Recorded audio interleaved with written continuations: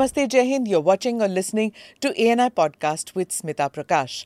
Do like or subscribe on whichever channel you are seeing this or hearing this.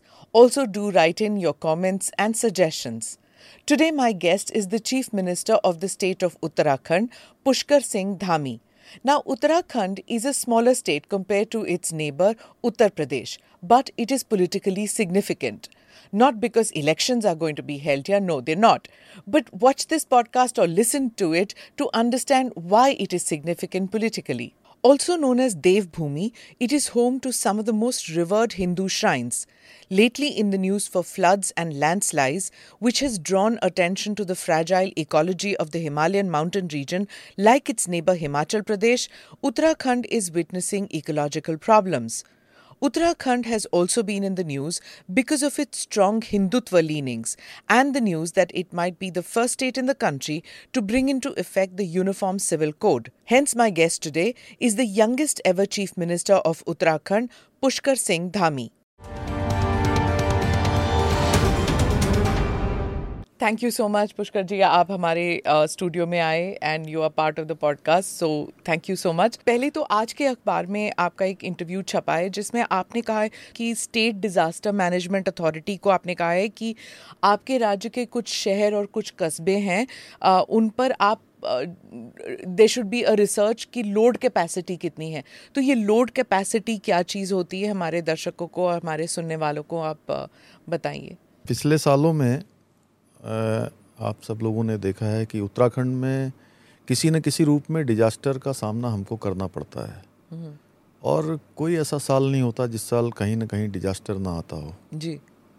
अगर हम केदारनाथ की आपदा से देखें, उससे पहले अगर हम देखें तो मालपा में बहुत बड़ी आपदा आई थी धारचूला के पास. इसके बाद हमारा वरुणावत पर्वत पूरा का पूरा भूस्खलन वहाँ शुरू हो गया था जी. पिछले वर्ष ऋणी में बड़ी आपदा आई थी. फिर बरसात के रूप में अनेकों जनपदों में. और इस बार तो चूंकि एक पिछले साल जोशीमठ का भी हम लोगों ने सब लोगों ने देखा कि जोशीमठ में भी लगातार दरारें आना, भूस्खलन होना, ये आपदाओं के रूप में. और इस वर्ष पूरे उत्तराखंड के अंदर जितना 2013 में बारिश हुई थी उतनी बारिश रुक रुक कर हो चुकी है अभी तक, जो अनुमान है. और जो विकास है वो भी ज़रूरी है कि विकास होना चाहिए, डेवलपमेंट ज़रूरी है. और डेवलपमेंट भी हो उसमें इकोलॉजी और इकोनॉमी, क्योंकि इकोनॉमी को भी चलाना है, लोगों को आगे भी बढ़ाना है, विकास भी करना है, लेकिन इकोलॉजी का भी उसमें पूरा ध्यान रखते हुए कि कैसे वो संतुलन उसका बना रहे, बैलेंस बना रहे. तो इसलिए जो हमारे शहर बने हुए हैं, जो पहाड़ों पर बने हैं, जितने भी पर्वतीय क्षेत्रों के शहर हैं, उनकी एक बेयरिंग कैपेसिटी होती है कि वो कितना भार सहन कर सकते हैं. तो हमने इस बार जोशीमठ की आपदा के बाद ये निर्णय लिया है कि हमारा जो डिजास्टर मैनेजमेंट का विभाग है, जो डिपार्टमेंट है, वो इसकी बेयरिंग कैपेसिटी को आकलन करेगा. बेयरिंग कैपेसिटी यानी कि कितने लोग रह सकते हैं, कितने लोग रह सकते हैं, कितना यहाँ पर निर्माण हो सकता है. कहीं ऐसा तो नहीं है कि ये अपनी जो बेयरिंग कैपेसिटी है, अपनी धारण क्षमता, उससे ज़्यादा तो नहीं हो गया है. पर ये प्लानिंग तो पहले होना चाहिए था ना, शहर बसने से पहले ही होना चाहिए. और शहर जो है ये मतलब अनगिनत बिल्डिंग बन चुके हैं, चाहे हिमाचल हो, उत्तराखंड हो, जो भी वो हिमालयन रीजन का है. मतलब जब हम बचपन में जाते थे हिल स्टेशन में, जो हम देखते थे, और अब 15-20 साल में जो इतना कंस्ट्रक्शन हो चुका है वहाँ पर, तो ये लोड कैपेसिटी पहले करना चाहिए था ना. अब देखिए, पहले चूँकि उतना नियोजित तरीके से नहीं हो पाया ये समस्याएं, और ये समस्याएं डिजास्टर के रूप में हमारे सामने एक बड़ी प्रॉब्लम के रूप में अब आ रही हैं. तो इसलिए आगे चूँकि अब पीछे जितना जो भी हुआ है उस पर तो अभी हम कुछ नहीं कर सकते, लेकिन आगे आने वाले समय के लिए हम अपने को ठीक कर सकते हैं और आगे सावधानी बरत सकते हैं जी. इसके कारण से हमारा जो है आगे जो शहर हैं वो सुरक्षित हो सकते हैं, और जो आपदाएं या जिनके कारण से होने वाले नुकसान हैं उसको कम किया जा सकता है. इसलिए तो जैसे पौड़ी है, टेहरी एरिया है, नैनीताल है, इन सब में तो ये सब हिल स्टेशंस माने जाते हैं, ये सब टूरिस्ट रिजॉर्ट भी हैं. तो जाहिर सी बात है कि जब इकोनॉमी अच्छा हो जाता है, बेहतर हो जाता है, तो लोग पहाड़ों की तरफ जाते हैं गर्मियों के मौसम में, प्लेन से they go to the hill stations. तो टूरिज्म के नाम पर इतना कंस्ट्रक्शन वहाँ पे हो चुका है, तो इसको अब क्या करेंगे? होटल बंद तो नहीं कर सकते, हटा भी नहीं सकते, तो इसका इलाज क्या है? नहीं, नए निर्माण पर हम देखिए रोक लगा सकते हैं। जहाँ पर बियरिंग कैपेसिटी ज़्यादा हो गई है, हमने निर्णय लिया है कि एक बार रिपोर्ट आ जाएगी तो वहाँ पर हम रोक लगाएंगे। पर आप देख भी सकते हैं ना, कुछ शहरों में तो हो चुका है ऑलरेडी। हाँ, निश्चित रूप से देखिए, आज अगर आप नैनीताल की आपने बात करी, मसूरी है, नैनीताल है, पौड़ी है, टिहरी है, हमारा गोपेश्वर शहर है, अल्मोड़ा है, ऐसे अनेकों शहर हमारे जो आज कहीं ना कहीं हिमालय में हैं, तो उन सभी का आकलन कर रहे हैं। और इसीलिए हमने ये भी निर्णय लिया है कि आने वाले समय में हम अभी हमारे 2 कमिश्नरी हैं, दोनों कमिश्नरियों में एक एक नया शहर बनाएंगे जो इकोलॉजी और इकोनॉमी दोनों का जो है, दोनों को फुलफिल करेगा। तो वो मॉडल टाउनशिप की तरह? हाँ बिल्कुल, मॉडल टाउनशिप की तरह आदर्श जो शहर होंगे। जी।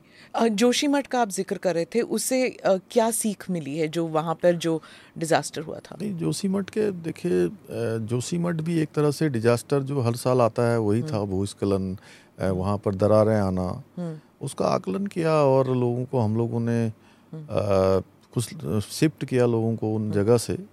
लेकिन अभी चूंकि स्थिति सामान्य है और आगे, इसीलिए इन्हीं सब जो घटनाओं से ही हमने ये सबक लिया है कि सभी शहरों का एक बार बेयरिंग कैपेसिटी जरूर पता कर लें।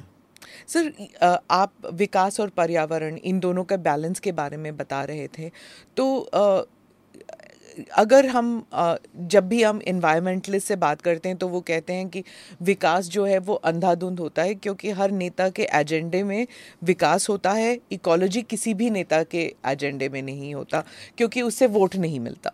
देखिए, हमारे आदरणीय प्रधानमंत्री मोदी जी ने हमेशा इकोलॉजी और इकोनॉमी दोनों की बात की है।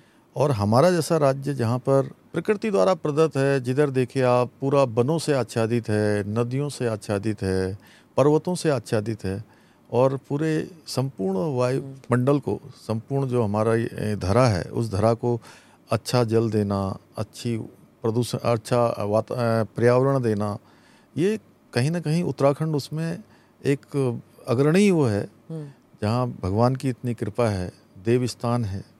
तो निश्चित रूप से हमारे यहाँ का तो जो भी विकास है, वो विकास का हमने यही मॉडल लिया है। आने वाले समय में यही मॉडल होगा जिसमें दोनों को ही बैलेंस करेंगे, इकोलॉजी और इकोनॉमी। जो हमने हिमाचल में अभी देखा है, बारिशों में जब हमने देखा है, जो इतने सारे जो जैसे शिमला है, वहाँ पे भी बाढ़ आ गया है, बिल्डिंगें गिर रही हैं, तो पूरा एरिया जो है, हिमालय का जो एरिया है, उस सब पर फोकस आ गया है कि there has been too much of development, और अब इसे सुधारने में भी टाइम लगेगा। और जब लोगों का पलायन शुरू हो जाता है, वो जाएं कहाँ? मतलब वहाँ, वहीं से उनकी आमदनी तो वहीं पे है, वो जाएं कहाँ फिर? देखिए, निश्चित रूप से लोगों को सुरक्षित करने के लिए इसके रास्ते तो स्वयं खोजने होंगे, क्योंकि ये एक दिन का निर्माण कार्य नहीं है, कोई आज का बना हुआ नहीं है, ये बरसों बरसों से चला आ रहा है। लेकिन जो चीज़ें चली आई हैं उसके कारण से नुकसान हो रहा है, तो उसका रास्ता भी हम सबको ही खोजना होगा। हमारे जो वैज्ञानिक लोग हैं वो रास्ता खोजेंगे, या जो इस पर काम कर रहे हैं, कैसे हम अपने को सुरक्षित रखें, आने वाले लोगों को सुरक्षित रखें, या लोगों का वहाँ से पुनर्वास करना है। बहुत सारी जगह हैं अभी भी, चूँकि सीवरेज लाइनें नहीं हैं, उसके कारण से भी दिक्कत हो रही है, पेयजल की लाइनें नहीं हैं, अनियंत्रित रूप से जो डेवलपमेंट हुआ है वो भी इसके लिए जिम्मेदार है। एक कारण नहीं है। लेकिन अब ये जो आपने क्वेश्चन किया है, बहुत ही अच्छा क्वेश्चन है, और ये इसका जवाब कोई एक व्यक्ति नहीं दे सकता। इसका जवाब सब लोग सामूहिक रूप से खोजेंगे, सामूहिक रूप से इस पर चर्चा करेंगे, सामूहिक रूप से इसका विश्लेषण करेंगे, तो सबके प्रयासों से निश्चित रूप से रास्ता निकलेगा। चाहे जो भी चुनौतियां आती हैं हम लोगों के सामने, आज की जो ये चुनौती आई है डिजास्टर के रूप में, ये कहीं ना कहीं मैं कहूँ कि एक दिन में आई है, ऐसा नहीं है। ये चुनौती ये भी है क्योंकि हम सक्सेस कैसे नापते हैं कि इतने मील सड़क बन गए, इतने होटल बन गए, इतने लोगों को नौकरियां मिली। तो जब डेवलपमेंट को ऐसे नापा जाता है तो ऑब्वियसली अगर आप कहें कि हमने इस एरिया को प्रिजर्व किया है, हम यहाँ पर फॉरेस्ट को प्रिजर्व कर रहे हैं, हम यहाँ पर कंस्ट्रक्शन नहीं होने दे रहे, उसे कभी भी वैसे नहीं तोला जाता कि हाँ डेवलपमेंट हुई। डेवलपमेंट हमेशा कंस्ट्रक्शन को माना जाता है। तो that is why I am asking you कि इसी वजह से रैम्पेंट कंस्ट्रक्शन हुआ है, इलीगल कंस्ट्रक्शन हुआ है, सालों साल हुआ है। तो आपको अनपॉपुलर डिसीजन लेना पड़ेगा कि भाई हम यहाँ पर सड़क नहीं बनने देंगे। तो अनपॉपुलर डिसीजन कैसे लेंगे? देखिए, मैं एक बात आपसे कहना चाहता हूँ, क्योंकि मैं एक सैनिक परिवार में पैदा हुआ हूँ और मैंने जीवन में जो एक सामान्य से सामान्य स्थिति है उस सारी स्थितियों को देखा है। इसलिए मैं एक बात अच्छी तरह से कह सकता हूँ कि हम जो लोग भी आज किसी न किसी रूप में उनको रिप्रेजेंट कर रहे हैं, उनके प्रतिनिधि के रूप में, और हम उन्हीं के बीच से आए हुए हैं।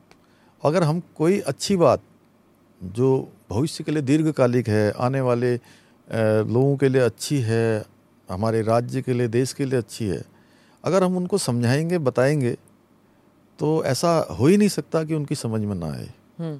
सबकी समझ में आएगा, आम जनता की भी समझ में आएगा कि इससे इतने नुकसान हैं ये सब चीज़ें करने से, और इसके कारण ही ये सब चुनौतियां आज हमारे सामने खड़ी हुई हैं, आपदा के रूप में, भूस्खलन के रूप में, या आप कहिए ग्लोबल वार्मिंग के रूप में। तो लोग समझेंगे, ऐसा नहीं है कि नहीं समझेंगे, लोगों को समझाएंगे। और आज आपके इस जो इतना बड़ा आप ये सब बातचीत कर रही हैं, ये करोड़ों करोड़ों लोगों तक जाएगी, तो निश्चित रूप से कहीं ना कहीं सबके अंदर एक जागृति का भाव पैदा होगा और लोग खुद जागरूक होकर आगे आएंगे। अभी G20 के डेलीगेट्स भी आने वाले हैं आपके राज्य में, तो वो भी देखेंगे जो होलिस्टिक डेवलपमेंट की बात करते हैं अपने राज्य में। तो आप क्या शोकेस करेंगे G20 के डेलीगेट्स पे? G20 की हमारे यहाँ पर तीन बड़े सम्मेलन हमारे राज्य में हो चुके हैं। और पहला सम्मेलन हमारा PSA लेवल का हुआ था, जो राष्ट्राध्यक्षों के जो वैज्ञानिक सलाहकार होते हैं, वो बहुत ही शानदार रहा। और उसके बाद 2 सम्मेलन और हुए ऋषिकेश, नरेंद्र नगर में। उन लोगों ने पूरे उत्तराखंड को देखा, उत्तराखंड की संस्कृति को देखा, वहाँ पर मातृशक्ति के द्वारा जो काम किए हैं उनको देखा, माँ गंगा को देखा, हमारे कॉर्बेट को देखा, और वो आसपास के गाँव का भी उन्होंने भ्रमण किया।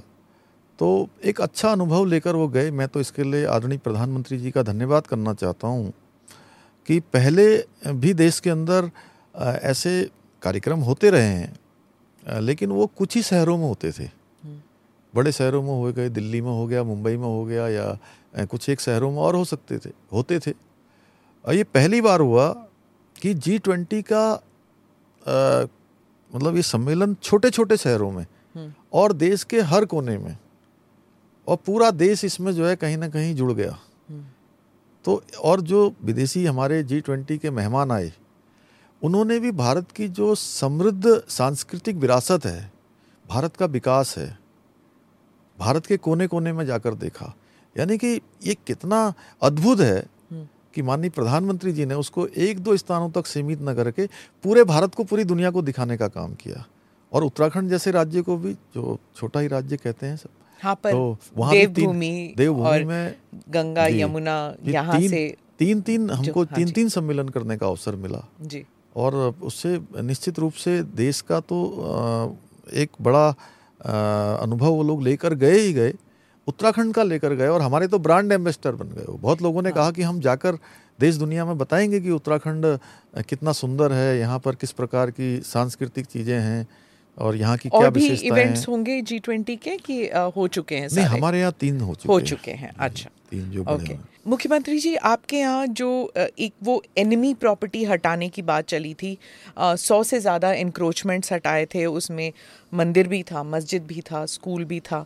तो बहुत से लोग कह रहे थे चलो जी अब उत्तराखंड में भी शुरू हो गया, वहाँ बुलडोज़र बाबा, फिर मध्य प्रदेश में बुलडोज़र मामा, अब उत्तराखंड में भी एक बुलडोज़र मुख्यमंत्री आ गए हैं। तो कुछ हमें बताइए, ये एनिमी प्रॉपर्टी क्या चीज़ है और इनको हटाने की क्या ज़रूरत पड़ गई थी? But before we do that, here's a short primer on what is enemy property Enemy Property Act 1968 is an act of Parliament of India which enables and regulates the appropriation of property in India owned by Pakistani nationals. The act was passed following the Indo-Pakistan War of 1965. Ownership is passed to the custodian of enemy property for India, a government department. देखिए, जो शत्रु संपत्ति है उस पर government की चीज़ें हैं, उस पर लोगों ने कब्जा किया हुआ था। नैनीताल में मेट्रोपोल था और वो कई सालों से उसका प्रकरण चल रहा था। इस बार हमने उसको हटाया। मेट्रोपोल एक जगह का नाम है मेट्रोपोल, वहाँ पर तो उसको हटाया है। एक बात मैं बताना चाहता हूँ कि देखिए, ये कोई किसी को टारगेट करके या किसी के प्रति कोई गलत भावना से या वर्ग विशेष को लेकर हमने कोई काम नहीं किया है। हमारा राज्य तो बहुत ही शांत प्रदेश है और सभी एक दूसरे के साथ बड़े भाईचारे के साथ प्रेम पूर्वक वहाँ पर रहते हैं। लेकिन उत्तराखंड राज्य के अंदर अतिक्रमण, इनक्रोचमेंट, ये बहुत बड़ी मात्रा में था और हमारी सरकारी ज़मीनों पर, फॉरेस्ट लैंड पर, जगह जगह पर। तो हमने ये शुरुआत में कहा कि जहाँ भी इनक्रोचमेंट है हम इसके खिलाफ एक अतिक्रमण हटाओ, इनक्रोचमेंट साफ करो, क्लियर करो, इसका एक हम पूरा अभियान चलाएंगे। और जिन लोगों ने भी अतिक्रमण किया है वो खुद ही इसको हटा लें, अन्यथा हम इसको हटाएंगे, प्रशासन हटाएगा।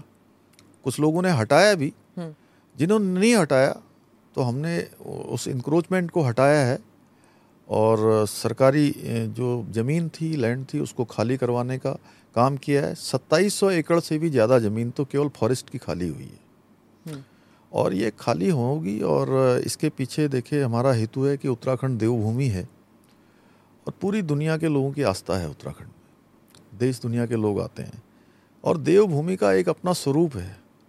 वो स्वरूप, सुंदर स्वरूप, आध्यात्मिक स्वरूप, देव स्वरूप, वो बना रहना चाहिए। और इसीलिए ये अभियान चलाया और अभियान ये रुकने वाला नहीं है, अभियान आगे भी चलेगा। अभी हमने पिछले दिनों बरसात के कारण से और अति मानसून के कारण से कुछ उसको वो धीमा हुआ था, क्योंकि हमारे प्रशासन के लोग आपदा के काम में, राहत के कामों में लगे हुए थे। तो इसके बाद फिर से उस काम को आगे बढ़ाएंगे। तो ये आपने कहा कि ये किसी भी एक समुदाय के खिलाफ नहीं है, लेकिन लोग ये भी कहते हैं कि जहाँ पर भी बुलडोज़र चलते हैं, जहाँ पर भी ये इलीगल कंस्ट्रक्शन के नाम पर जो हटाया जाता है, चाहे असम में हो, चाहे उत्तर प्रदेश में हो, जहाँ पे भी होता है, ये बाहरी लोगों को बाहर रखने के लिए होता है कि बाहर से कोई ना आए, ज़मीन ना खरीदे। क्या ये उत्तराखंडी और बाहरी ऐसे लोगों में आप डिवीज़न देख रहे हैं यहाँ पर? देखिए, उत्तराखंड के अंदर पिछले सालों में तेज़ी से डेमोग्राफिक चेंज हुआ है और उत्तराखंड का एक मूल स्वरूप है, वो मूल स्वरूप बना रहे, उसके लिए हमने वेरिफिकेशन ड्राइव भी चलाने का निर्णय लिया है। साथ में जो इंक्रोचमेंट हैं, जो हमारे नदी के किनारे हैं, नाले हैं, अनेकों फॉरेस्ट लैंड है, सरकारी लैंड है, वहाँ पर जो अवैध रूप से आ गए हैं। और दूसरा ये है कि बाहर से लोग आ जाते हैं और उनका वेरिफिकेशन नहीं होता है। किसी का कोई क्रिमिनल हिस्ट्री निकलती है, कोई संदिग्ध पाए जाते हैं, बाद में कोई वारदात करते हैं। तो निश्चित रूप से उत्तराखंड बहुत शांति प्रिय है, वहाँ की अपनी एक रहन सहन की पद्धति है, जीवन की अलग पद्धतियाँ हैं, शांति से रहने वाले लोग हैं। तो वो स्वरूप लोग ऐसा मन में लेकर आते हैं और हमारे यहाँ पूरे देश दुनिया का पर्यटक भी आता है, चार धाम यात्री भी आते हैं, लोग आस्था से भी आते हैं, श्रद्धा से भी आते हैं और कहीं ना कहीं अपनी छुट्टियों में भी आते हैं। तो उनके मन में एक उत्तराखंड को लेके कल्पना होती है कि हम देवभूमि में जा रहे हैं। तो देवभूमि में जगह जगह इंक्रोचमेंट हो, जगह जगह इस प्रकार की चीज़ें हों, जगह जगह जो है संदिग्ध लोग पाए जाएं, जो कोई वारदात कर जाए, तो ये किसी कीमत पर भी लोगों को अच्छा नहीं लगता है, उत्तराखंड के लोगों को भी नहीं लगता, देश दुनिया के लोगों को भी नहीं लगता। इसलिए पर वेरिफिकेशन कैसे होगी? मतलब अगर कोई से तेलंगाना से कोई आ जाए, ज़मीन खरीदना चाहे, घर बसाना चाहे, अपने बच्चों को वहाँ स्कूल भेजना चाहे, नहीं तो वो रहते हैं जी, वो रह ऐसा सकते कोई हैं। रहते हैं। तो फिर वेरिफिकेशन कैसे होगा? मतलब दिल्ली में भी तो लोग आते हैं, बॉम्बे में भी आते हैं, पर उनका वेरिफिकेशन तो नहीं होता। नहीं, पुलिस उनकी जांच करती है कि आखिर कहाँ से आए हैं, अचानक कैसे आके बस गए। आखिर क्या पिछले का इतिहास क्या रहा है। पर क्यों? ये सब अब हमारे राज्य में इसकी ज़रूरत है, क्योंकि इस प्रकार की कई सारी घटनाएं बीच में घटित हुई हैं। कई बार ऐसे लोग रहे हैं जिनके बड़ी क्रिमिनल हिस्ट्री पाई गई है। हाँ, क्रिमिनल तो मैं समझती हूँ कि अगर कोई और हमने ये इसीलिए करा है कि अगर कोई ज़मीन खरीदेगा तो उसका हम सारा वेरिफिकेशन देखेंगे। और ये हमारे राज्य में समय समय पर लोग इसके लिए आवाज़ भी उठाते रहे हैं। तो क्रिमिनल मतलब अगर कोई ज़मीन खरीदना चाहता है, भारत के किसी भी हिस्से से कोई भी आ जाए, उसका सिर्फ क्रिमिनल हिस्ट्री जांचा जाएगा, है ना? देखेंगे जी, उसके लिए जो है अभी हम लोग हमने भू कानून के लिए वहाँ के लिए एक समिति भी बनाई थी। उस समिति ने भी हमको कुछ अपनी सिफारिशें दी हैं, अपने सुझाव दिए हैं कि सिर्फ मूलवासी खरीद सकते हैं। नहीं, मूलवासी से मतलब नहीं है। उसमें कुछ प्रावधान किया गया था। पहले 250 मीटर तक खरीदने की परमिशन थी उसमें। 250 मीटर मतलब किसके करीब? मंदिर के करीब? नहीं, जमीन अपना घर बनाने अच्छा, घर बनाने। अच्छा, 250 मीटर जमीन। ओके, हाँ, क्योंकि जमीन कम है। जमीन कम है उत्तराखंड में, चूंकि हमारे पास बहुत ज्यादा लैंड नहीं है। हाँ, क्योंकि 70% आप कह रहे हैं फॉरेस्ट लैंड है, तो 30%, और उसमें पहाड़ भी है, प्लेन्स भी है। पहाड़ बहुत है और कम भूमि है। इस नाते तो रिस्ट्रिक्टेड परचेज ऑफ लैंड होगा फिर। हाँ, निश्चित रूप से उसका आकलन करेंगे। और दोनों प्रकार की चीज़ें हैं। देखिए, ऐसा है कि एक तरफ तो हम इस बारे में सख्ती से इस पर विचार कर रहे हैं जी। दूसरी तरफ हमने बड़ा लैंड बैंक भी एक बनाया है। लैंड बैंक बनाया है जो हमारे यहाँ पर इंडस्ट्री के लिए। हाँ जी। और वो हमने लगभग 6000 एकड़ का लैंड बैंक है हमारे नॉन पोल्यूटिंग इंडस्ट्री पूरा। हाँ, पोल्यूटिंग नॉन पोल्यूटिंग जो भी हमारा इंडस्ट्री का जो सेक्टर है उसके लिए। और उसके लिए हम निवेशकों को भी लगातार उनके लिए हमने नीतियाँ भी बनाई हैं। कई सारे एमएसएमई से लेकर इंडस्ट्री की पॉलिसी नहीं लाए हैं, एमएसएमई की पॉलिसी लाए हैं, हाइड्रो के क्षेत्र में पॉलिसी लाए हैं, टूरिज्म के लिए हम नई पॉलिसी लाए हैं, सोलर एनर्जी के लिए भी नई पॉलिसी लाए हैं। सब ये इसीलिए लाए हैं कि चूँकि एक निवेशकों के लिए भी, जो लोग इन्वेस्टमेंट करना चाहते हैं, उनके लिए भी उत्तराखंड एक अच्छा डेस्टिनेशन है और अच्छी जगह है। और लोग बड़ी संख्या में वहाँ अट्रैक्ट हो रहे हैं, आ रहे हैं। और उनको पर पहले ऐसे नहीं होता था, क्योंकि जो बच्चे पढ़ते हैं इस एरिया में, उत्तराखंड हो जाए, हिमाचल हो जाए, और all the way to Sikkim, Assam, इन सब एरिया में जो बच्चे पढ़ लिख के कॉलेज वगैरह कर लेते हैं, फिर वो they come to Uttar Pradesh, they come to Delhi, Madhya Pradesh, क्योंकि वहाँ पर नौकरियाँ नहीं मिलती थी। लेकिन अब अगर इंडस्ट्री खुलेगी तो नौकरियाँ भी जैसी बात निश्चित रूप से देखिए, अगर ज़्यादा इंडस्ट्री खुलेगी, अच्छी इंडस्ट्री खुलेंगी, तो कहीं ना कहीं वो हमारी ग्रोथ को भी बढ़ाएंगी और साथ में रोजगार के अवसर भी पैदा होंगे जी। और लोगों को एम्प्लॉयमेंट मिलेगा, घर के पास मिलेगा। ये आपका एक is it one of your goals कि एम्प्लॉयमेंट घर के पास मिलना चाहिए, इसी राज्य में मिलना चाहिए उन लोगों के लिए जो यहीं से पढ़ लिख के बाहर निकले? निश्चित रूप से उनको अपने घर के पास मिलना चाहिए। और उससे क्या है कि इंडस्ट्री खुलती है तो वो बहुत प्रकार का रोजगार जनरेट करती है जी। रोजगार के रूप में भी करती है और लोगों के रॉ मटेरियल खरीदे जाते हैं, आसपास की चीज़ें चलती हैं और बहुत प्रकार का रेवेन्यू बढ़ता है हर तरीके से। अखबारों में आया है कि आप दिल्ली इसलिए आए हैं क्योंकि आपकी मीटिंग्स चल रहे हैं प्रधानमंत्री जी के साथ और गृह मंत्री के साथ कि यूसीसी जो है उसके बारे में, धर्म परिवर्तन के बारे में, उन सब के बारे में आपकी मीटिंग्स चल रही हैं। क्या ये सही है? Here's a short primer on the UCC. The Uniform Civil Code in India is still not a law. The UCC aims to enforce a uniform legal framework to all citizens irrespective of their religion. Right now, matters of marriage, divorce and succession are governed by religion-based personal laws in India.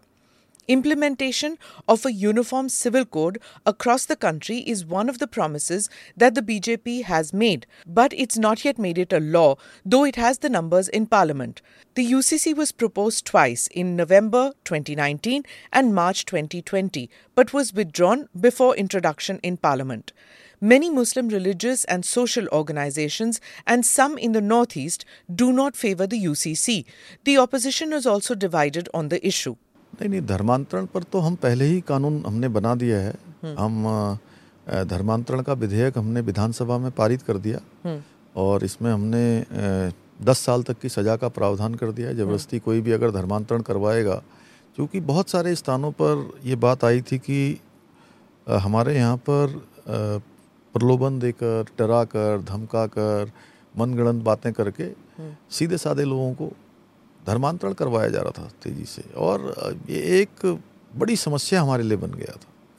इसलिए हमने उस पर सख्त कानून बनाया है। और जहाँ तक आपके यूसीसी कानून की का जो है वो एक प्रोटोटाइप लेके बाकी राज्यों में भी हो रहा है कि ये एंटी कन्वर्जन लॉ जो उत्तराखंड में हुआ है वही हम लोग भी उसको कॉपी करेंगे, उसी को हम ले आएंगे, क्योंकि आपका बहुत स्ट्रिक्ट कानून है वो। उसमें 10 साल तक की सजा का हमने प्रावधान किया है। जिलाधिकारी से उसकी परमिशन लेनी होगी पहले। ऐसे अनेकों प्रावधान उसमें किए हुए हैं। तो उसके कारण से धर्मांतरण रुकेगा, और कोई भी अच्छा कानून है तो वो सभी जगह लागू होना चाहिए। इसी प्रकार से हम चीटिंग लॉ भी यहाँ लाए हैं। हाँ जी। और नकल विरोधी कानून, हाँ, वह भी हमने पारित किया है। उसमें भी हमने जो है 10 साल तक की सज़ा का प्रावधान किया है। और जो इसमें जो पूरे गैंग के रूप में या मास्टरमाइंड के रूप में जो लोग नकल करवाने वाले थे, अगर वो पकड़े जाएंगे तो उनकी सारी संपत्ति को जब्त करने का भी उसमें प्रावधान किया है। ये काफ़ी सालों तक ये दिक्कत रही है कि ये जो कॉपिंग का जो सिस्टम चलता था, इसमें माफिया भी इन्वॉल्व थे, नेता भी इन्वॉल्व हैं उसमें। तो आप ये कॉपिंग लॉ जो लेके आए हैं, एंटी कॉपिंग लॉ, इससे आपकी पॉपुलैरिटी को कोई असर नहीं पड़ेगा? देखिए, कुछ काम ऐसे होते हैं जो समाज के लिए और भविष्य के लिए करने होते हैं। निश्चित रूप से परेशानी आई इसमें। शुरुआती दिनों में ये कठिन काम था, क्योंकि 1 दशक से भी ज़्यादा 10, 12, 15 सालों से ये काम लगातार हो रहा था। ये एक तरह से अपराध हो रहा था कि कहीं पेपर लीक हो रहे थे, कहीं पेन ड्राइव पर नकल हो रही थी, कहीं क्वेश्चन बैंक लीक हो जा रहा था। और जो मेहनत करने वाले छात्र थे, छात्राएं थी, हमारे भाई बहन थे जी, उनका हक मारा जा रहा था। और हमारे जैसे राज्य में अपने बच्चों को स्कूल पढ़ाने के लिए, उनकी तैयारी करवाने के लिए बहुत सारे माँ बाप ऐसे हैं जो सब्जियां बेचते हैं, दूध बेचते हैं, घी बेचते हैं, घर का छोटी मोटी आमदनी से, दुकानदारी से अपने बच्चों को पढ़ाते हैं, कर्जा लेकर भेजते हैं, कोई गहने गिरवी रखते हैं, तब बच्चों को भेजते हैं। तो जब उनके बच्चे मेहनत करने के बाद भी परीक्षाओं में पास नहीं होते थे, उत्तीर्ण नहीं होते थे, उनका नंबर नहीं आता था, तो वो अपने को ठगा हुआ महसूस करते थे। उनके अंदर कहीं ना कहीं निराशा का भाव भी आता था। और मेरे सामने जब ये प्रकरण आया कि इस प्रकार से नकल हो रही है, कुछ छात्र आए थे, उन्होंने मुझे बताया, तो मैंने उसकी जांच करवाई। आप भी तो राज्य से ही पढ़े हैं, आप बाहर जाके नहीं पढ़े, आप भी छोटे से गांव में पढ़े हैं, आपका भी एक्सपीरियंस रहा होगा ना? जी, निश्चित रूप से। तब मुझे लगा कि इसकी मुझे जांच करवानी चाहिए। और मैंने जब जांच करवाई तो प्रारंभिक रूप से मुझे लगा कि नकल हो ही रही है। और इसके बाद हमने पुलिस को इस पर कार्रवाई करने के लिए कहा। उस कार्रवाई का असर हुआ कि 80 लोग इसमें पकड़े गए, 80 लोग जेल की सलाखों के पीछे चले गए।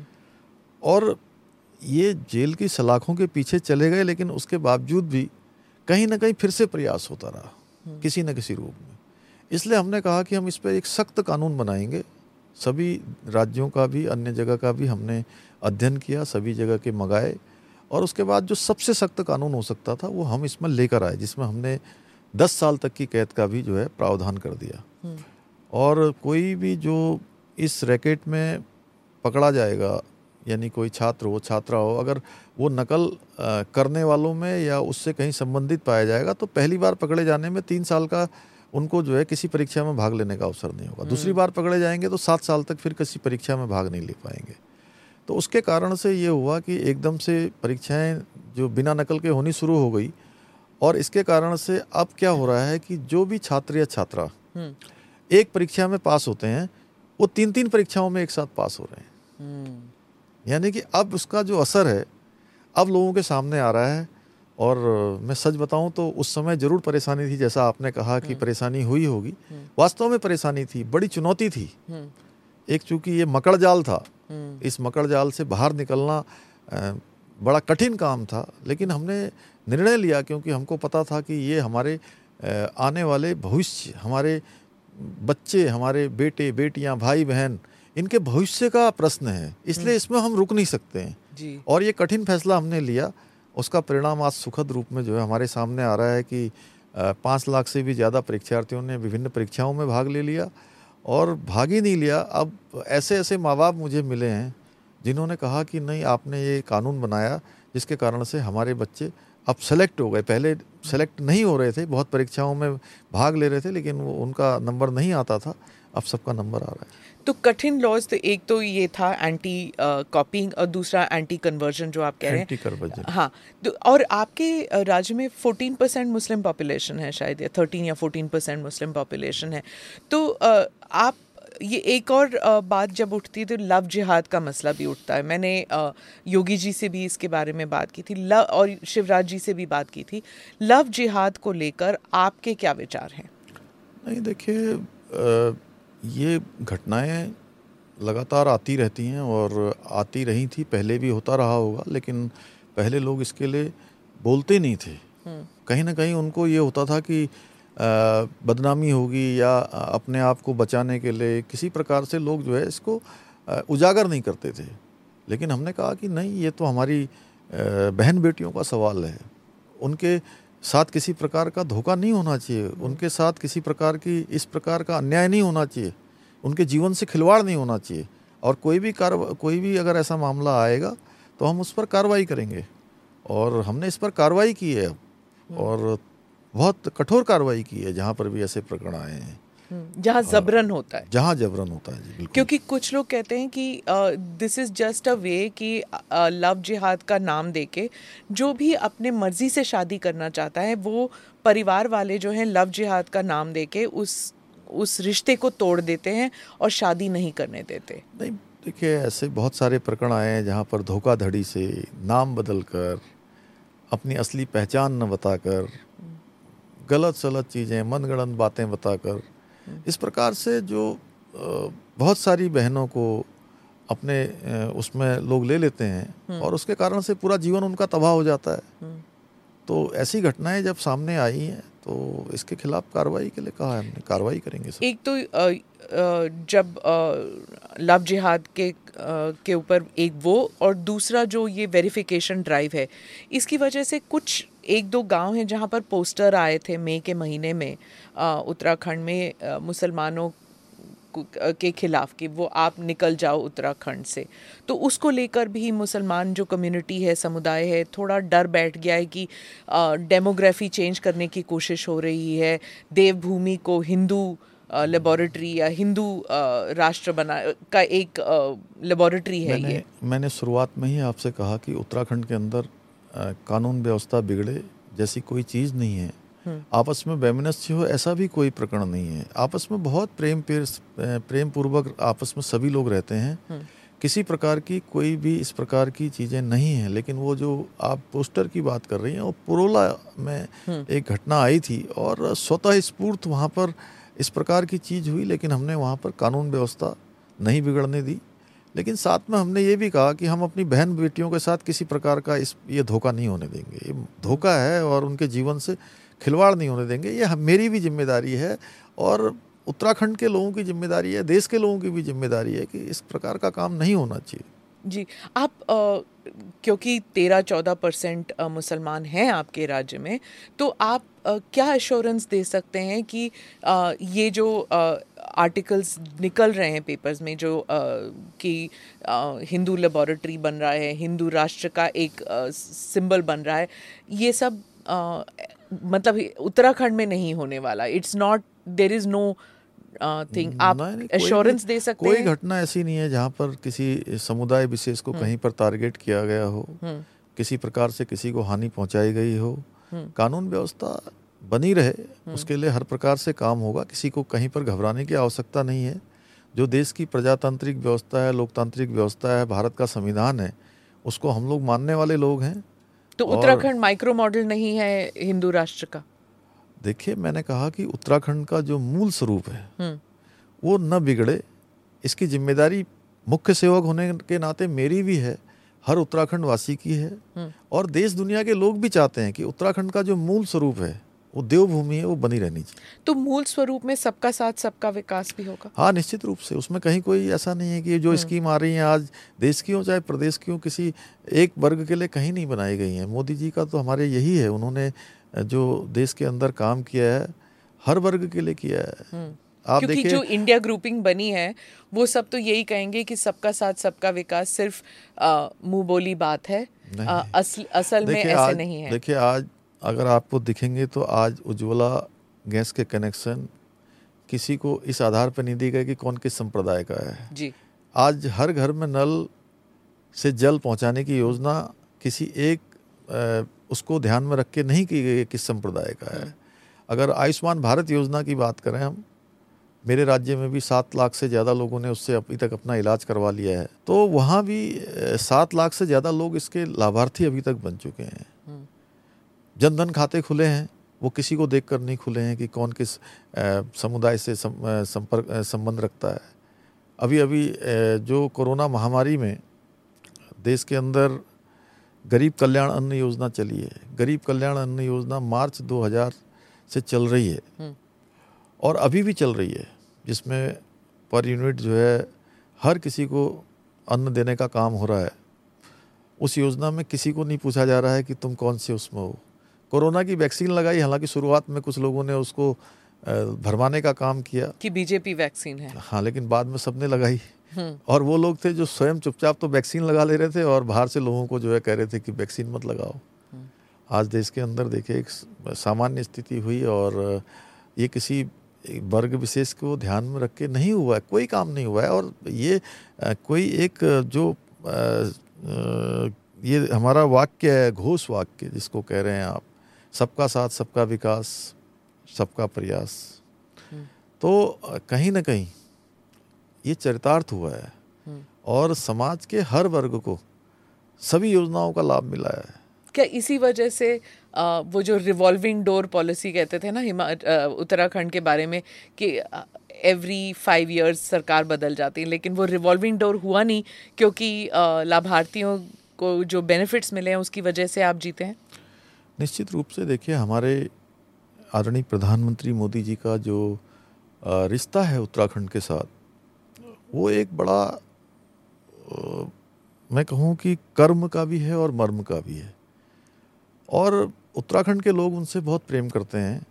उनकी पॉलिसी, उन्होंने 1.5 लाख करोड़ से भी ज़्यादा की योजनाएं हमारे राज्य के लिए स्वीकृत करी हैं। और भाजपा का जो और माननीय प्रधानमंत्री जी के जो काम हैं, सबका साथ सबका विकास, सामूहिक रूप से जो काम हुए हैं, वो एक बड़ा कारण था कि जब से वो प्रधानमंत्री के चेहरे के रूप में जब से उनको लाया गया, 14 में भी हमारे यहाँ से 5 लोकसभा की सीटें जीती। 2017 का विधानसभा का चुनाव हुआ, उस चुनाव में भी हमने बड़ी प्रचंड बहुमत की हमारी सरकार बनी। 2019 में फिर 5 सीटें जीते और 2014 से ज़्यादा मतों से जीते। और 2022 में चूँकि ये बड़ा एक वो था राज्य के अंदर की एक मिथक था जब से राज्य बना कि एक बार इस पार्टी की सरकार बनती है, दूसरी बार दूसरी पार्टी की सरकार बनती है, हर चुनाव में सरकार बदल जाती है। पहली बार उत्तराखंड के लोगों ने जो है एक मिथक तोड़ा, एक इतिहास बनाया और एक परिपाटी को समाप्त किया और किसी राजनीतिक दल को दूसरी बार भी सरकार में आने का अवसर प्रदान किया। तो कहीं ना कहीं उस वक्त आपको क्या लग रहा था कि जीतने वाले नहीं है, क्योंकि आप बने ही थे उस वक्त मुख्यमंत्री, तो आपके सामने क्या चैलेंज था कि कैसे जीतेंगे, क्या करेंगे? थोड़ा सा नर्वसनेस था आपके? नहीं, मैं चूँकि मैं पार्टी का एक कार्यकर्ता रहा हूँ और मैंने ये कभी नहीं सोचा कि जो काम मुझे दिया है मैं वो काम नहीं कर पाऊँगा। और हमारे ऊपर माननीय प्रधानमंत्री जी का, हमारे गृह मंत्री जी का, हमारी पार्टी के राष्ट्रीय अध्यक्ष जी से लेकर पूरे नेतृत्व का भरोसा था जी। ऐसे समय में लेकर आए और मुझे कभी एक दिन भी नहीं लगा कि सरकार नहीं आएगी। मेरे मन में पूरा विश्वास था कि इस टीवी पे तो सारे चैनल्स पे तो यही चल रहा था कि नहीं जीतेंगे, उत्तराखंड कभी भी वापस नहीं लाते किसी भी सरकार को। बहुत सारे मेरे मित्रों ने भी कहा कि आपको गलत समय पर बना दिया है। मैंने कहा मैं पार्टी का सिपाही हूँ, पार्टी का कार्यकर्ता हूँ, पार्टी ने जहाँ लगाया है और उससे बड़ी मैं ईश्वर पर भरोसा करता हूँ। और मुझे लगा कि ईश्वर ने अगर ये जिम्मेदारी दी है, पार्टी ने दी है, प्रधानमंत्री जी ने दी है, तो भगवान ने ही कोई योजना बनाई होगी। और इसलिए मुझे नहीं लगता था कि जो है दोबारा सरकार नहीं आएगी। मुझे एक दिन भी नहीं लगा, एक पल भी नहीं लगा, कहीं लगा ही नहीं, मेरे मन में इतना सा भी नहीं आया। इसलिए मैंने वो जो 4 महीने, 5 महीने, 6 महीने का कालखंड था, मैं उत्तराखंड के हर कोने कोने में गया और मैंने यही कहा कि हमने एक एक पल और एक एक क्षण राज्य के लिए लगाया है और ये मेरा भाव है। और उस वक्त बहुत से एक्सपर्ट्स कह रहे थे फजूल में 4 महीने में 3 चीफ मिनिस्टर्स बदल दिए, मुख्यमंत्री, और अब ये मुख्यमंत्री आए ये भी बदल जाएंगे, 6 महीने का काम है बस वो भी बदल जाएंगे। लेकिन बीजेपी ने ऐसे नहीं किया। उत्तराखंड की जनता ने देखिए एक मिथक तोड़ा और मैं तो देवतुल्य जनता को नमन करना चाहता हूँ कि उन्होंने हमारी पार्टी को सेवा करने का अवसर प्रदान किया है। हमारे प्रधानमंत्री जी ने जो उत्तराखंड के लिए काम किए हैं, आज वहाँ की माताएं बहनें कोई उनको अपना भाई समझती है, कोई पुत्र समान समझती है, एक लगाव है। और मातृशक्ति ने भी बड़ी संख्या में आकर इस बार हमको समर्थन दिया है। 2024 में क्या होगा? कोई संदेह नहीं है और हमारे यहाँ से 5 लोकसभा सीटें जीतेंगे और अच्छे मार्जिन से जीतेंगे और माननीय प्रधानमंत्री जी मोदी जी फिर से तीसरी बार प्रधानमंत्री बनेंगे। इसमें कोई, अब मैं तो सभी लोगों से बात करता हूँ। इस साल 2023 में जो 3-4 चुनाव होने वाले हैं, आप उन सभी मुख्यमंत्रियों को जानते हैं, आप शिवराज जी के साथ काम कर चुके हैं, योगी जी को जानते हैं, भूपेश बघेल भी है। इन 3 चुनावों को लेकर आप क्या समझते हैं, बीजेपी के क्या चांसेस हैं? नहीं देखिए, मैं मध्य प्रदेश की बात करूं तो मध्य प्रदेश में चूँकि मैं बचपन में वहाँ पढ़ा भी हूँ, मैंने 10th वहीं से किया था। अच्छा। हाँ, मेरे फादर वहाँ थे सागर में, मध्य प्रदेश में। हाँ। और इस पिछले 1 साल में मेरे को मध्य प्रदेश 6-7 बार जाने का अवसर मिला। तो एक समय था मध्य प्रदेश को लोग जो है बीमारू राज्य कहते थे जी, और आज बीमारू राज्य से मध्य प्रदेश को एक अग्रणी राज्यों में लाने का काम वहाँ भारतीय जनता पार्टी की सरकार ने, शिवराज जी की सरकार ने किया है। और शिवराज जी बहुत परिश्रमी हैं और अनेकों योजनाएं उन्होंने उस राज्य में शुरू की हैं मातृशक्ति के लिए, और मामा के रूप में वो वहाँ पर प्रसिद्ध हैं। जगह जगह लाडली बहना योजना है, बहुत अच्छी योजना उन्होंने चलाई है। तो मैं समझता हूँ कि जो कई बार लोग कहते हैं कि लंबा समय हो गया सरकार को, लेकिन लोग उनको चाहते हैं। एक बड़ा वहाँ कमलनाथ जी जो है उन्हें काफी धाकड़ किस्म का राइवल माना जाता है। नहीं, भारतीय जनता पार्टी का वहाँ एक मजबूत संगठन है, संगठन की अच्छी रचना है और शिवराज जी खुद संगठन और सरकार दोनों का बहुत अच्छा समन्वय करते हैं। इसलिए चुनाव आते आते वहाँ भारतीय जनता पार्टी की सरकार बनेगी। और राजस्थान में भी मैं गया था और वहाँ भी मैंने देखा है, राजस्थान में लोग इस बार परिवर्तन करेंगे। और वहाँ बीजेपी का चेहरा अभी तक डिसाइड नहीं हुआ कि मुख्यमंत्री चेहरा कौन होगा। देखिए वो तो समय के साथ तय हो जाएगा कि बाद में क्या होना है, लेकिन वहाँ सरकार बीजेपी की बनाना चाहते हैं लोग, वहाँ बीजेपी की सरकार बनेगी। छत्तीसगढ़ में चूँकि वहाँ भी लोगों ने पहले बीजेपी की सरकार भी देखी है, अच्छी सरकार वहाँ चली थी रमन सिंह जी के नेतृत्व में। तो इस बार धीरे धीरे वहाँ पर बीजेपी का ग्राफ बढ़ा है, लोगों का रुझान बीजेपी की ओर हो रहा है। तो तीनों ही राज्य एक साथ चलेंगे और तीनों राज्यों में भाजपा की सरकार बनेगी। जी, इंडिया ग्रुपिंग से कोई खतरा नहीं है INDIA से? देखिए वो IND जो बना है वो वही पुराना UPA है जिसको घोटालों के रूप में जानते हैं, परिवारवाद को आगे बढ़ाने के रूप में जानते हैं, व्यक्तिवाद को आगे बढ़ाने में जिनको जानते हैं, वही माने कि पुरानी शराब बोतल नहीं, कुछ नया नहीं है उसमें। और अब सब अपने अपने परिवारों को और अपने अपने राजनीतिक दलों को बचाने के लिए आगे आ रहे हैं उसमें, इसलिए गठबंधन कर रहे हैं। और गठबंधन भी ऐसा है कि इस गठबंधन में हर कोई दूल्हा बनना चाहता है, बाराती कोई नहीं बनना चाहता। वो तय ही नहीं कर पा रहे हैं कि दूल्हा कौन होगा। तो बीजेपी इसे खतरा नहीं मानती? देखिए बीजेपी के लिए क्या खतरा है, बीजेपी के सामने तो ये सब लोग पहले से ही बीजेपी के सामने रहने वाले दल हैं, हमेशा विपक्ष में रहकर विरोध करने वाले दल हैं। पर धामी जी, अब 10 साल सरकार में रहने के बाद एक एंटी इनकम्बेंसी फैक्टर आ जाती। जब मोदी जी पहली बार प्रधानमंत्री बने तो आप अगर यूथ वोटर को देखें वो 5 साल के थे शायद या 10 साल के थे, उनको यूपीए के करप्शन के बारे में कुछ नहीं पता। तो अगर आप बोलेंगे कि हाँ 2G स्कैम था, CWG, वो CWG जानते ही नहीं है, वो तो बच्चे थे, स्कूल में भी नहीं थे उस वक्त। तो अब अगर आप कैंपेन में अगर ये सब आप जिक्र करेंगे तो उन्हें तो पता ही नहीं कि आप किस बारे में बात कर रहे हैं। देखिए, आज के जो बच्चे हैं वो बहुत जागरूक हैं। छोटे छोटे बच्चे आज इंटरनेट चलाते हैं, पूरी हिस्ट्री निकाल लेते हैं। आपके राज्य में भी? हमारे राज्य में भी। और मेरा एक 9 साल का बेटा है और एक 11 साल का है। दोनों इतनी चीजें जानते हैं कि जो एक एक चीज बता देते हैं, कब क्या हुआ पूरा इंटरनेट। आपका फैक्ट चेक करते हैं आपके बच्चे? हाँ बिल्कुल देखते हैं, कहते हैं पापा आज आपने ये किया, आज ये किया, दिन भर का वो बताते हैं हमको। तो जब मैं उनको देखता हूँ तो मुझे लगता है कि नई पीढ़ी बहुत जागरूक है। और जिस प्रकार से आज प्रधानमंत्री जी ने, मोदी जी ने जो कार्यक्रम चलाए हैं, नई शिक्षा नीति जो लेकर आए हैं, इसके अलावा जो उन्होंने परीक्षा पर चर्चा शुरू करी है, वो इतना शानदार उनका बच्चों को एक गाइडेंस होती है वो देते हैं। तो मैं समझता हूँ कि नई पीढ़ी माने आज केवल प्रधानमंत्री मोदी जी को जानती है कि उन्होंने एक नया भारत बनाने का काम किया है। राहुल गांधी मोटरसाइकिल पे चल रहे हैं, वो यूथ की भाषा बोल रहे हैं, फिटनेस के बारे में बोल रहे हैं। क्या वो उनका लगाव राहुल गांधी के साथ नहीं हो सकता? देखिए, जो व्यक्ति 52-53 साल की उम्र में धान लगाने जा रहे हैं, अब देख रहे हैं कि धान कैसा होता है, उनको समझ ही नहीं है देश के बारे में, जानकारी ही नहीं है। तो वो केवल लोग जानते हैं कि भाई वो फोटो शूट करवाने के लिए ये सब कर रहे हैं। पर उनकी गलती तो नहीं ना कि वो किसान परिवार में पैदा नहीं हुए, वो दिल्ली में पैदा हुए, वो बाहर देश के बाहर चले गए पढ़ाई करने। तो देखिए, अगर वो एक्सपेरिमेंट, उनकी योग्यता केवल यही है कि वो एक परिवार में पैदा हुए हैं। इसी कारण पार्टी के वो बड़े नेता हैं, पार्टी के राष्ट्रीय अध्यक्ष थे, और पार्टी को आज भी डायरेक्ट इनडायरेक्ट वही उन्हीं के आसपास रहती है। तो भारतीय जनता पार्टी में आप बताइए कि क्या किसको कह सकते हैं आपकी किसकी पार्टी है ये?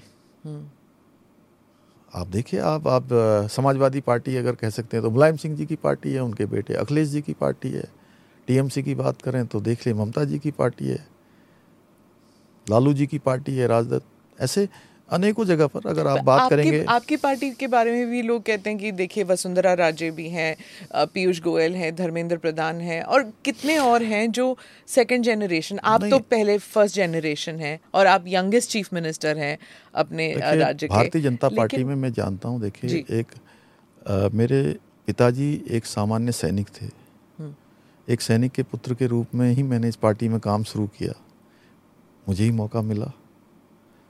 माननीय प्रधानमंत्री जी को आप देखिए, एक सामान्य परिवार से आए, उन्होंने तो चाय बेचने तक का काम किया, चाय, और बहुत जीवन की सामान्य चीज़ों को उन्होंने देखा, बहुत गरीबी में अपने जीवन को आगे बढ़ाया। आज जो हमारे प्रधानमंत्री हैं, और जितने भी लोगों का आपने नाम लिया, वह भी कहीं ना कहीं व्यवस्था के तहत, एक प्रक्रिया के तहत, अगर उन चीज़ों को वो फुलफिल करते हुए राजनीतिक क्षेत्र में आए हैं तो उसको कोई आप ये नहीं कह सकते कि किसी परिवार के कारण से आए हैं। जी, आप सैनिक परिवार से हैं, आपके पिताजी सैनिक थे। अग्निपथ स्कीम को लेकर उत्तराखंड में जो युवा वर्ग है, क्या उनके मन में इज देयर एनी डाउट कि ये स्कीम सही नहीं है? देखिए, उत्तराखंड का बहुत बड़ा योगदान सेना में रहा है, और देश के अगर जो प्रमुख राज्य हैं उन राज्यों में से उत्तराखंड है जिसने सेना हो या देश के लिए हुआ कोई भी युद्ध हो, गढ़वाल राइफल्स, कुमाऊं रेजिमेंट, ऐसे अन्य भी जो हमारे सेना के जो अन्य जो रेजिमेंट्स हैं, उन सभी में उत्तराखंड के लोगों का बहुत बड़ा योगदान रहा है। कारगिल युद्ध हो, 1962 का युद्ध हो, 65 का युद्ध हो, 71 का युद्ध हो, ऑपरेशन ब्लैक स्टार हो, या सियाचिन पर चलने वाला ऑपरेशन हो, या श्रीलंका में शांति सेना भेजी गई थी तब भी, तो सभी में बड़ा योगदान रहा है। और उत्तराखंड का जनमानस हमेशा से राष्ट्र के साथ खड़ा रहा है। तो अग्निपथ जो योजना लाई गई है, वो योजना नौजवानों के लिए, युवाओं के लिए और देश हित में लाई गई योजना है। और उत्तराखंड के अंदर शुरुआती समय में ज़रूर कुछ लोगों ने उसको बरगलाने का काम भ्रम किया। था, हाँ। भ्रम था, लेकिन बाद में सारा भ्रम टूटा। कहीं पर भी उत्तराखंड के अंदर कोई इस प्रकार का वो नहीं हुआ। सब लोगों को हमने भी समझाया कि भाई अग्निपथ की योजना को पूरा करके जो लोग आएंगे उनको हम यहाँ पर अपने पुलिस में, आपदा प्रबंधन विभाग में, अन्य विभागों में जहाँ भी हम उनको समायोजित कर सकते हैं उनको समायोजित करेंगे।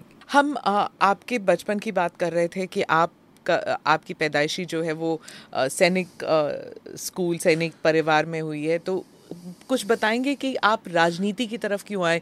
एबीवीपी में आप you were a part of ABVP, Akhil Bharatiya Vidyarthi Parishad. For those who don't know, those who live abroad, the Akhil Bharatiya Vidyarthi Parishad is the youth wing of the BJP, and many of today's leaders who you know, who are part of the cabinet of Mr. Modi, are people who have come from the ABVP, who worked for years in the ABVP, and even if they didn't belong to any political family, they were part of the ABVP, which formed a kind of a career path to move to the BJP, which is the political party. The ABVP is a student wing, the BJP is the political party which fights elections. हाँ जी। देखिए, मैंने कक्षा 10 की पढ़ाई के बाद मैं विद्यार्थी परिषद का कार्यकर्ता बन गया, और पढ़ते पढ़ते विद्यार्थी परिषद एबीवीपी में अनेकों दायित्वों को मैंने उसमें रहा, मुझको जिम्मेदारी दी गई। और ये कोई ऐसा गोल नहीं था कि राजनीति में आना है, क्योंकि विद्यार्थी परिषद एक छात्रों के बीच में काम करने वाला संगठन था। अनेकों उस समय के जो हमारे संगठन के वरिष्ठ लोग थे, उनके मार्गदर्शन में ये सब सीखा और आगे बढ़ते चले गए। उसी में जिम्मेदारियां मिलती गई। बाद में धीरे धीरे जो है युवा मोर्चा में आ गया। मैं युवा मोर्चा का मैं प्रदेश अध्यक्ष उत्तराखंड का रहा 2 बार। उसमें पूरे राज्य के अंदर गया। तो एक सामान्य परिवार, सामान्य कार्यकर्ता से ये जिम्मेदारी मिली है। तो कहीं ना कहीं आपके राज्य में ऐसे नहीं कहते कि यहाँ इतने सारे दिग्गज नेता हैं, आप तो सिर्फ 45 ना, जब आप चीफ मिनिस्टर बने, यूथ। हाँ, तो आपको एक्सपीरियंस नहीं है, आप बहुत जल्दी चीफ मिनिस्टर बन गए, आपको थोड़ा और मेहनत करना है, थोड़ा और काम करना है, तभी चीफ मिनिस्टर बनेंगे, ऐसे नहीं कह रहे थे लोग? देखिए, मैंने सभी वरिष्ठों से कुछ ना कुछ सीखा, और सभी ने मुझे अपना मार्गदर्शन दिया। सभी के गुण थे, और सभी के आशीर्वाद से, सबके सहयोग से सब चीज़ों को समाहित करते हुए आगे बढ़े, और सबने सहयोग प्रदान किया, तभी दोबारा सरकार बनी। और आज भी सभी का सहयोग लेकर, सभी का आशीर्वाद लेकर आगे बढ़ रहे हैं। सबके अनुभवों का लाभ मिल रहा है। और छोटा होने का एक लाभ होता है कि हम सभी से अधिकारपूर्वक कुछ न कुछ कह पाते हैं। किसी प्रकार का मैं संकोच नहीं रखता हूँ। इस नाते इसका मुझे हमेशा लाभ होता है। जी, आजकल अखबारों में आया कि आप दिल्ली इसलिए आए हैं कि यूसीसी के बारे में हमने स्टार्ट में बात ज़रूर की थी। यूसीसी के बारे में आप कुछ बताइए, क्या आपकी मीटिंग्स चल रही थी दिल्ली में? यूसीसी एक ऐसा विषय है जिसको हमने 2022 में, जब उत्तराखंड विधानसभा के चुनाव हो रहे थे, उस चुनाव में उत्तराखंड की देवतुल्य जनता के सामने ये प्रस्ताव हमने रखा था कि नई सरकार के गठन होते ही हम जो है उत्तराखंड में यूसीसी लागू करने के लिए कमेटी का गठन करेंगे। और उसके पीछे हमने ये भी कहा था कि उत्तराखंड देवभूमि है, उत्तराखंड गंगा का प्रदेश है, उत्तराखंड यमुना जी का उद्गम स्थल है, उत्तराखंड हमारे चारों धाम हैं, 2 अंतर्राष्ट्रीय सीमाओं से लगा हुआ प्रदेश है, और प्रत्येक परिवार से कोई सेना में, कोई अर्धसैनिक बलों में अपनी सेवाएं देश के किसी न किसी कोने में दे रहा है। धर्म, अध्यात्म, संस्कृति का केंद्र है, वनों से आच्छादित है, पर्वतों से आच्छादित है, नदियों से आच्छादित है। तो इस राज्य के अंदर रहने वाले हर एक व्यक्ति के लिए, किसी पंथ का हो, किसी जाति का हो, किसी समुदाय का हो, सबके लिए हम एक समान कानून जो है यहाँ लाएंगे, उसके लिए कमेटी बनाएंगे। मैं नमन करना चाहता हूँ देवभूमि उत्तराखंड की जनता का कि उन्होंने हमारे इस प्रस्ताव पर और अपना मैंडेट दिया, अपना आशीर्वाद दिया, हमको सरकार में सेवा करने का अवसर प्रदान किया, सरकार बनाई उन्होंने। और हमने सबसे पहला काम यही किया कि यूसीसी के लिए कमेटी का गठन कर दिया और कमेटी 5 सदस्यीय कमेटी जस्टिस सेवानिवृत्त न्यायाधीश रंजना प्रकाश देसाई जी को उसका अध्यक्ष बनाया और उन्होंने 2,35,000 के लगभग लोगों से बात करी, उनके विचार लिए, सुझाव लिए और धार्मिक संगठनों से, विभिन्न अलग अलग सामाजिक संगठनों से, राजनीतिक दल के लोगों से, सबसे बात की है, सभी से बात की है और व्यक्तिगत रूप से भी बात की है, मुस्लिम महिलाओं से भी बात की है, उनके संगठनों से भी बात की है। सबसे बात करने के बाद कमेटी अपना संकलन कर रही है और संकलन करते ही जो है, चूँकि उनका पूरा संकलन जैसे ही हो जाएगा तो हमको ड्राफ्ट मिलेगा। तो अभी ड्राफ्ट बना नहीं है यूसीसी का? ड्राफ्ट संकलित हो गया है, उसकी तैयारी चल रही है। हाँ। और वो जल्दी ही बना लेंगे तो हमको दे देंगे। तो 2024 के चुनाव से पहले हो जाएगा कि नहीं? जल्दी हो जाएगा अभी जी। और इसके लिए अगर यूसीसी लागू हो जाता है, देयर इज नो ऑपोजिशन आपके राज्य में? सब लोग हमारे राज्य में तो उत्तराखंड की देवतुल्य जनता ने हमको मैंडेट ही इस पर दिया है कि आप बनाइए, इसको सरकार बनाइए हमारी, और हमने प्रस्ताव रखा था तभी हमने काम किया। उन्होंने मतलब ये हमारा संकल्प था कि नई सरकार के गठन होते ही हम इसको बनाएंगे। संकल्प तो हर बारी बीजेपी की सरकार जहाँ पे भी बनती है, सेंटर में हो या स्टेट में हो, यूसीसी जो है वो मैनिफेस्टो में होता है, लेकिन नहीं, पहले हमने उत्तराखंड में नहीं रखा था। 2017 के चुनाव में नहीं था हमारा, 2012 के चुनाव में भी नहीं था, 2022 में रखा था और 2022 में हमको मैंडेट दिया और इसलिए हमने काम आगे बढ़ा दिया। तो आपकी जो मुलाकात प्रधानमंत्री जी के साथ हुई या फिर होम मिनिस्टर के साथ हुई, क्या इसके बारे में बातचीत हुई थी आपकी? नहीं, प्रधानमंत्री जी का, गृह मंत्री जी का तो हमको मार्गदर्शन है ही है। और जब भी हमने ये संकल्प जब उस समय चुनाव से पूर्व रखा था तो निश्चित रूप से उन्हीं के मार्गदर्शन में उसको आगे बढ़ाया था हमने। चाइना से जुड़ा आपका राज्य है, तो चाइना थ्रेट के ऊपर हमें कुछ बताएंगे कि इसके बारे में लोगों में क्या डर है कि जैसे लेह लद्दाख में हुआ था, ईस्टर्न सेक्टर में हुआ था, क्या उत्तराखंड के लिए भी डू दे फियर चाइना? नहीं, उत्तराखंड में हमारी सभी व्यवस्थाएं वहाँ पर ठीक हैं। कहीं हमारे सुरक्षा बल लगे हुए हैं, सेना के लोग लगे हुए हैं। उत्तराखंड की सीमाएं सुरक्षित हैं, देश की सीमाएं वहाँ उत्तराखंड में जो भी हैं सुरक्षित हैं। तो नेशनल सिक्योरिटी जो है ये एक मसला नहीं है उत्तराखंड में, पॉलिटिकल भी नहीं और सोशल भी नहीं? नहीं, उत्तराखंड में कोई ऐसी प्रॉब्लम नहीं है जी। थोड़ा सा यूथ के ऊपर मैं बात करना चाहूँगी कि जो यूथ है उत्तराखंड का, वो क्या चाहता है, what does he want to contribute या she want to contribute to the nation, और वो अपने फ्यूचर को लेकर क्या समझता है? देखिए, उत्तराखंड का जो युवा है वो आज देश के अंदर हर जगह पर अपनी सेवाएं दे रहा है। कहते थे उत्तराखंड का पानी और उत्तराखंड की जवानी। ये उत्तराखंड का पानी आज उत्तराखंड के भी काम आ रहा है और टिहरी डैम जैसे डैम होकर गंगा, यमुना और शारदा, महाकाली, सरयू, अनेकों, गोमती, ऐसी हमारी अनेकों नदियां जो हमारे यहाँ से निकलती हैं वो पूरे देश को पानी देने का काम कर रही हैं। कहीं सींचने का काम कर रही हैं, कहीं लोगों की प्यास बुझाने का काम कर रही हैं, और टिहरी जैसे हाइड्रो प्रोजेक्ट देश को ऊर्जा देने का भी काम कर रहे हैं, पानी देने का भी काम कर रहे हैं। उसी प्रकार से उत्तराखंड की जो जवानी है वह भी देश के विभिन्न कोनों में जाकर, विभिन्न क्षेत्रों में जाकर अपनी सेवाएं दे रही हैं। सेना के जवान सेना के सीमाओं पर अपनी सेवाएं दे रहे हैं, अर्धसैनिक बलों में दे रहे हैं, अन्य सेक्टरों में दे रहे हैं। और उत्तराखंड के अंदर देखिए, सरकारी जो रोजगार है वो बहुत सीमित है।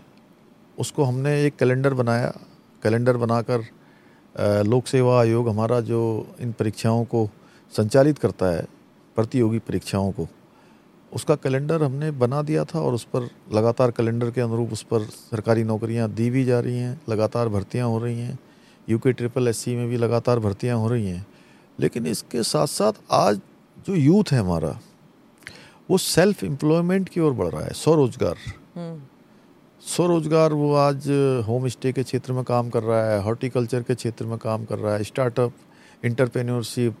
इसके लिए हमारे 2 इनक्यूबेटर सेंटर उत्तराखंड में, एक अल्मोड़ा में, हवालबाग में चलता है, एक कोटद्वार में चलता है।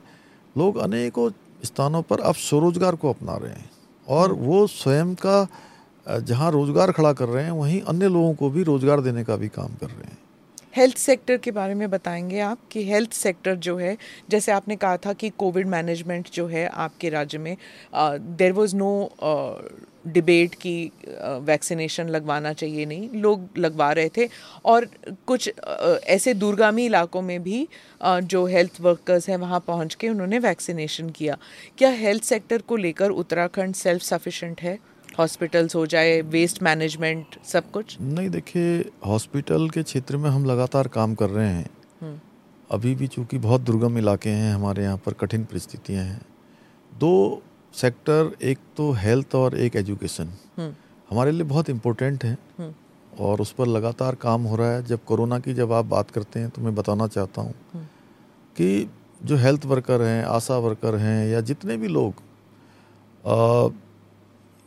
इस सेक्टर में लगे हुए थे, जो अपनी सेवाएं दे रहे थे, बहुत कठिन था जी। कई किलोमीटर चलकर एक एक व्यक्ति का वैक्सीनेशन करना बहुत ही भगीरथ काम था जो उन्होंने किया है। आज हेल्थ सेक्टर को हम लोग बढ़ाने के लिए लगातार काम कर रहे हैं, कोशिश कर रहे हैं। जैसे अभी जो गर्भवती बहनें होती हैं, ऐसे ऐसे स्थानों पर उनके घर हैं कि जहाँ पर मेडिकल की फैसिलिटी नहीं है और अस्पताल वहाँ से दूर होते हैं। उन स्थानों के लिए अभी हमने हेली एम्बुलेंस, ये सेवा भी हमने प्रारंभ हम कर रहे हैं आगे चलकर। और इसी प्रकार से उनके आसपास कुछ न कुछ ऐसी व्यवस्था हो कि लोगों को अगर प्राथमिक रूप से उपचार की आवश्यकता है तो तत्काल उपलब्ध हो जाए। तो उस दिशा में लगातार हमारा काम चल रहा है। चार धाम यात्रा को लेकर प्रधानमंत्री मोदी का जो एक्सपेंशन प्लान था उसके बारे में, और कौन से ऐसे प्रोग्राम्स आपके राज्य में हुए हैं? देखिए, चार धाम यात्रा के लिए रोड बहुत अच्छे हो गए। चार धाम ऑल वेदर रोड हैं जो माननीय प्रधानमंत्री जी ने जिनकी शुरुआत की थी। आज बहुत अच्छा रास्ता चारों धामों के लिए हमारा बन गया। और आज केदारनाथ जी का पुनर्निर्माण का कार्य पूरा हो रहा है, अंतिम चरण में है।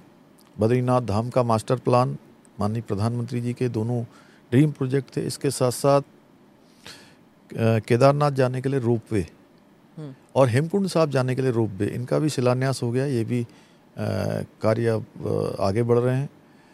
इसी प्रकार से जैसे चार धाम यात्रा होती है, आने वाले समय में आदि कैलाश यात्रा भी हमारे यहाँ सड़क मार्ग से ही पूरी होगी। और इसमें मानस आदि कैलाश यात्रा, ये कौन सी यात्रा होगी? आदि कैलाश एक स्थान है, कैलाश पर्वत का स्थान है। आदि कैलाश हमारा पिथौरागढ़ जनपद में अंतिम बॉर्डर पर है। और जिस प्रकार से आज चार धाम में हमारे मंदिरों का, केदारनाथ जी का, बद्रीनाथ जी का मास्टर प्लान पर जिस काम हो रहा है, उसी प्रकार से कुमाऊं क्षेत्र में जितने मंदिर हैं हमारे, उनको भी एक मंदिर माला मिशन, ये भी हमारा संकल्प था, मानस खंड मंदिर माला मिशन। उन सभी मंदिरों को भी जो है सौंदर्यीकरण करना, उनका विस्तारीकरण करना, वहाँ जाने वाले सभी रास्तों का एक सर्किट बनाना, उस पर भी हमारा मास्टर प्लान के तहत काम हो रहा है। और आने वाले समय में जिस प्रकार से चार धाम यात्रा चलती है, उसी प्रकार से मानस खंड यात्रा भी चलेगी। और निश्चित रूप से देश भर के श्रद्धालुओं के लिए यह भी एक बड़ा मतलब मैं कहूँ कि एक अच्छा अनुभव होगा। आने वाले समय के लिए अच्छा स्थान मिलेगा उनको। मुख्यमंत्री जी, धन्यवाद, आप हमारे स्टूडियो आए। ऑल द बेस्ट 2024 के लिए। बहुत धन्यवाद आपका। Thank you for watching or listening to this episode of ANI Podcast with Smita Prakash. Do keep the suggestions rolling in. Thank you for watching. Namaste. Jai Hind.